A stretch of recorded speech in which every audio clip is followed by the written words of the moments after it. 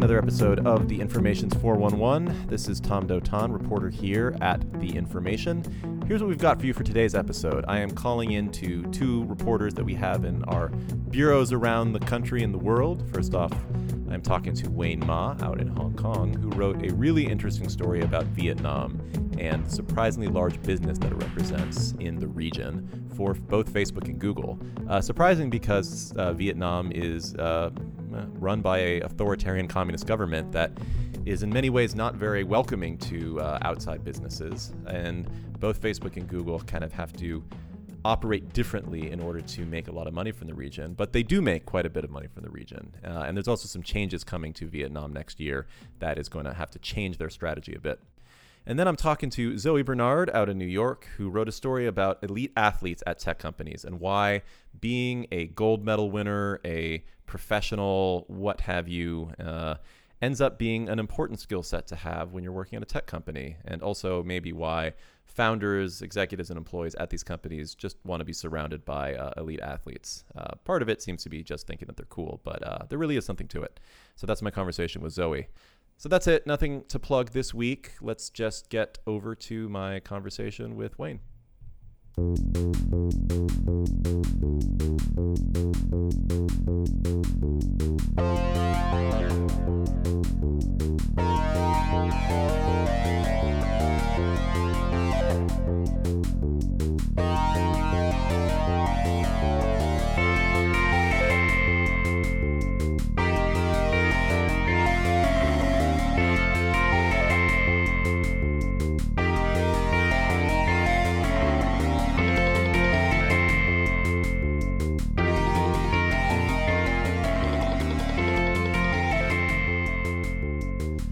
Right, Wayne, so you had a story this week that looked at Vietnam and the importance that that country plays in the business of both Facebook and Google. And it surprised me because I just don't think about Vietnam as a major business center for really almost any tech company that I could think of. But, I mean, you really laid it out in your story. How big of a business is Vietnam for Facebook and Google? Well, so what's interesting about Vietnam is that within Southeast Asia, it's probably the sixth largest country for GDP after Indonesia or Thailand or Malaysia. And in terms of GDP per capita, it's very low. It's like Singapore is number one, and Vietnam is I think ranks right. It's not a wealthy country by that measure. And population as well. It's probably the third most populated country. Indonesia and the Philippines are 1 and 2. And yet, at the same time, it is the number one country for revenue for both Facebook and Google in Southeast Asia. Yeah, and it has been the fastest growing for the last few years. Right, and also, as your story points out, it's just kind of a fascinating twist to it all. It's also its government is an authoritarian communist government, which is not one you typically think of as kind of a large business center. Right, but at the same time, that actually has some advantages for internet access because 4G mobile internet is actually heavily subsidized as a result by the government. And that's why there's so many people online in the country. Right. So, but I mean, when it gets down to the specifics, I mean, what is it about Vietnam that is so important within that region? I mean, how did it end up that country, comprised such a significant part of its business there? I think it's because of the population. As I said before, there's lots of people who have access to the internet. There's a huge culture of young entrepreneurs that are finding ways to make money online, mostly through cross-border e-commerce, plays, and there's a pretty vibrant startup community. I don't know if you remember, there was this viral mobile game called Flappy Bird. Flappy Bird, of course. Yeah, a few years ago, and that was actually made by a Vietnamese developer. Mm-hmm. So it's kind of like the perfect storm, I guess, of factors that has made it kind of surpass more wealthier countries in Southeast Asia. Yeah. Or digital online advertising. And so, I mean, given the restrictions of, that company and its government, I mean, how do these companies make it work? How do you end up running a business in Vietnam, given the fact that it's just, it operates very differently than most, country governments do? So what Facebook and Google do is they kind of toe the line. They sell online advertising in Vietnam, but they don't have local offices or local staff there because they don't want to expose themselves to pressure from the government. Mm-hmm. I think in other countries in Southeast Asia that have more authoritarian regimes, like Thailand or Malaysia, authorities have actually visited their offices, to put pressure on them or try to raid them, that sort of thing. And so they don't want people to be arrested. They don't want offices to be raided. So they keep everyone in Singapore. Their country teams from Vietnam are based in Singapore, and they kind of just fly in and out of the country and spend about half their time there meeting with clients. Yeah, businesses. Literally, it's just like a fly-in effort and then fly out. Don't ever set up shop as much as possible. Right. And at the same time, they try to comply with Vietnamese law as much as they can without, I guess, sacrificing all their principles. So if the Vietnamese government wants them to remove content, they'll remove it in Vietnam, but they'll leave it up in the rest of the world. And is that something that does that annoy the government? I mean, the kind of like half commitment to that rule? Yeah, I think so. I think that's why they passed this law 2 years ago that basically said that if you are for an internet service or an online service, you have to set up an office there, and you have to store your data there, and you have to be able to hand over that data when we ask, if we suspect people are using it to, try to rile protesters up or criticize the government. Even though that law was passed 2 years ago, Facebook and Google and others were given a 1-year grace period, and that year is almost up. Starting January 1st, technically they're going to have to comply, and it seems like none of them have actually started making moves to do that. Right, and so I guess that raises the next question of like, do they really have to? I mean, what would happen if they just ignored what the Vietnamese government has been demanding of them? Right. So that's actually a big debate, within the human rights community, especially, that they tell Facebook and Google, well, why do you even comply with government restrictions? You don't have offices there. You don't have full-time staff there. So really, you should be able to do whatever you want. And Facebook and Google say, well, but we could get banned. We could get blocked in the country. But then the counter argument for that is there isn't anything to replace them. Right. So like unlike China, which has its kind of very popular homegrown social networks and search engines, Vietnam, they have these kind of local players, but they're not that popular. And so some other people say these two, Facebook and Google are too big to fail, and so why are they complying? Mm-hmm. Well, I mean, it's an interesting argument. At the same time, what's the, play this thing out. If the Vietnamese government were to block Facebook and Google, and there's no real alternative there, is that going to foment rebellion? I mean, like it's an interesting, I guess, piece of game theory. I mean, like what's the argument to that? Well, it would definitely place pressure on the economy, because so many people now use Facebook and Google to sell goods and services, or to buy goods and services, to advertise, and also to watch television. More people watch YouTube now than regular television, and so it would create lots of problems for the economy. And then obviously economic pressures are kind of main reasons why these kind of revolutions happen, or happen. So there's that. I think there's that big question mark about whether or not the government knows this. I think that's another issue, is that some people say, like, well, maybe the government doesn't really realize how important it is to the economy, so they'll just ban it without realizing it. Other people believe, well, the government is smart, and they'll kind of weigh everything. Like, is it worth it to keep them around? Or is the risk that keeping them around and that causing protests and problems, right. I got to imagine that's kind of a disaster scenario that neither side really wants to have play out. Tell me a bit more about the businesses that are run on Facebook in Vietnam. You mentioned drop shipping drop shippers in the country. What exactly is that? Yeah, so drop shipping is when somebody doesn't hold any inventory or stock, and they simply advertise these products. And when people order them, enough people order them, then they go out and try to fulfill the orders by looking for third parties, usually on the web as well, except that they kind of go to wholesalers, and these kind of like wholesale B2B websites. They're especially kind of prevalent in China. So if I'm selling, T-shirts, specific T-shirts, I will not buy the T-shirts first and carry them. I'll just kind of be the middleman or the agent. And this is proving like wildly successful in Vietnam because of, I guess, like this whole culture of young people and young entrepreneurs. And so a lot of people realized over the last few years that they can make a lot of money, advertising these products on Facebook or on Google, and basically, selling them without ever having to touch anything or be exposed to the risk of having inventory. So, I mean, what's next then for either Facebook and Google? I mean, it sounds like there's this law coming up that or they have to start complying with it in the new year. Have they already made pretty clear plans to figure out their next steps? Or, I mean, like the clock is running out. Like, what are they doing? Yeah, so Google's chief legal officer visited Vietnam last year, and Vietnamese state media said, well, he told them they were considering establish a representative office there. Now, that doesn't mean they'll actually do it. It could just be that they gave lip service to the Vietnamese government to say they're thinking about it. It doesn't look like they're making concrete moves to build these offices or to store data on shore. And Mark Zuckerberg, Facebook CEO, has already said he would never store data in countries with poor records for human rights. So it looks like there's like a showdown that's going to happen.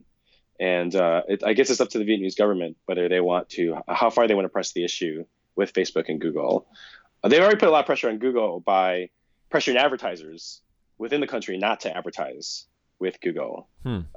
Facebook's a lot harder because Facebook doesn't have as many large advertisers as Google does, right? These are all these kind of like mom and pop drop shippers. Right. You can't exert the same kind of pressure on them. But because YouTube is popular in Vietnam, there's all these big major brands like Unilever and Procter and Gamble and Samsung that kind of advertise with Google. And over the last year and a half, they've been put under pressure by the Vietnamese government to withhold their advertising dollars. And so, Right. I see. And so from Facebook's perspective, they feel like they have a little bit more flexibility, but just given the importance of their business, they're probably going to have to do something, it sounds like. Yeah, but that's something we're just going to have to see what it is. Right. Interesting. All right. Well, I'm sure we'll get more from you on that as it plays out. Thanks for joining, Wayne.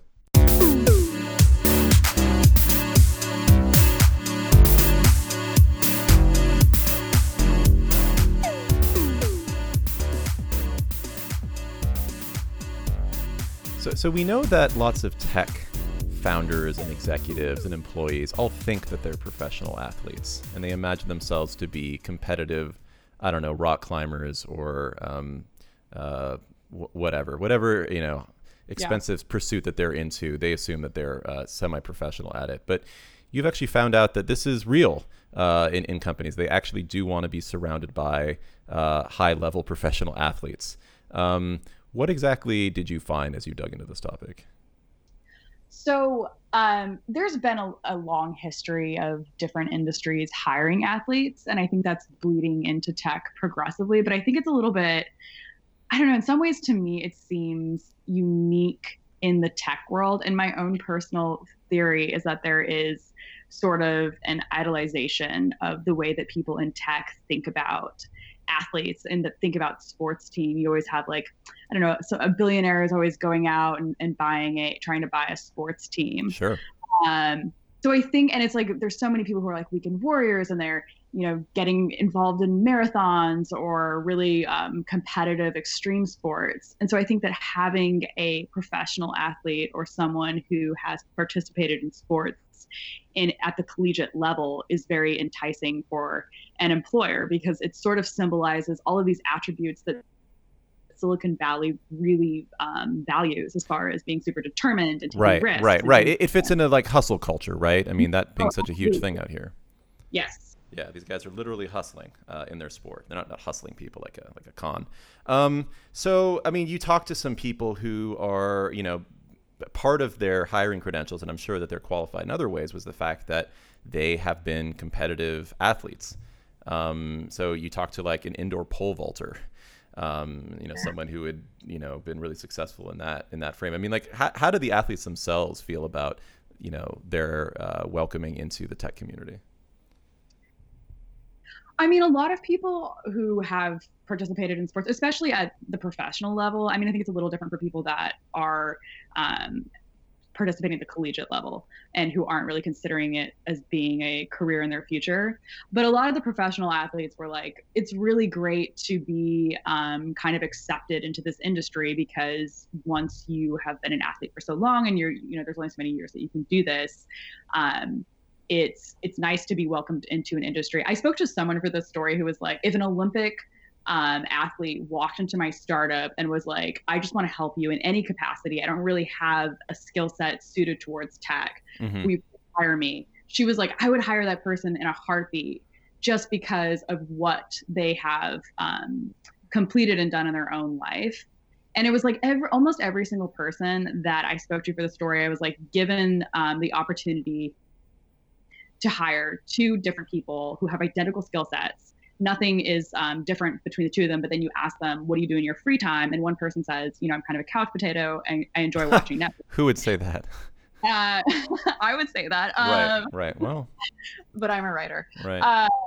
But if the second person was like, I'm like super into running marathons, every single person was like, I would 100% pick the person who is the marathon runner. Right.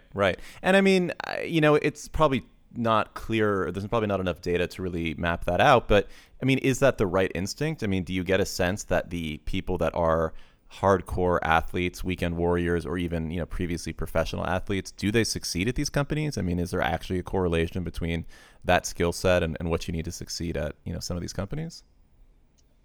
I mean, I think that there are a lot of qualities that tie into that prove, if you're working at a startup, you're not going to have a great deal of life-work balance. Like, you have to hit the ground running every morning. You have to be okay with facing rejection and, doing something again and again and again, and proving that you can do that and doing that at a professional level really speaks to the type of person that you are. Mm-hmm. Right. And do they feel, does that sort of culture end up kind of pervading within the companies? Do they find that, this sort of attracts other people that maybe aren't at that level, but they think that they are, and suddenly there's sort of like a culture of being an intense athlete, being constant in companies? I just sort of see that myself. I feel like, especially VC firms, really expressly like to describe themselves as being, catering well to extreme athletes. I also feel like in Silicon Valley itself, the people that live there are, typically they've gone to Ivy League schools. Right. They're top pros, and their hobbies are, being physically fit, being in these marathons. So it's like the culture that is kind of like attracting these types of people anyways. Mm-hmm. Right. Yeah. And probably makes them feel comfortable that, if I worked at a company and I think I'm really good at this, and oh, look, we also hired someone who is an elite athlete, I must be in their league. I must somehow be capable in the same way. I think that they just like to even brush up against that. It's very appealing to them. Right. So who were some of the craziest athletes that you, or not crazy, but, which were some of the more surprising athletes that you ended up speaking to or came across as you were reporting the story out? Ashton Eaton, who I found on LinkedIn. I didn't realize that he was such a big deal. Mm-hmm. But he was really interesting. He has won 2 gold medals for the U.S. in the Olympics. In the decathlon, right? And the decathlon. Right. And now he is turning to a career in tech. Neil Mueller was really interesting. He has won a number of Guinness World Records for like extreme activities. Like he recently rode across the Arctic Row or something. Sure. And he got some time off work to do that. They treated it almost like it was paternity leave. And I feel like, it kind of just informs their whole workplace culture, the way that these athletes are sort of idolized, and they would, Ashton Eaton would take employees that he was working at a startup with on runs with him. Mm-hmm. So it's kind of like you're getting this workout with this Olympian. Right. No, it sounds like a perk. It sounds like something like if you pledge a certain amount of money, you get to do this. That's not actually what's happening here, but yeah, I can understand the appeal. And by the way, for yourself personally, in speaking to all of these athletes, did that inspire you at all to maybe, I don't know, step it up? No, actually, I really thought that it would, and I was like, wow, turn of the new year, this is really speaking to a bunch of athletes, it's really gonna make me want to work out more. But no, and I think it's funny. I came across this idea for writing this story after speaking to someone for another story that I wrote, which was focused on dating. And this girl, who's a friend of mine, said that she dated a guy who was really into like triathlons and marathon running, and their whole relationship became compromised because he was so obsessive about running. So I think it's like this degree of obsession that Silicon Valley sort of takes with everything. Totally. Yeah, I definitely see that. Well, I'm also not becoming any sort of elite athlete. You're not? No, not really. Sounds like a lot of work. Sounds tiring. Yeah. I'm behind on my movies this year.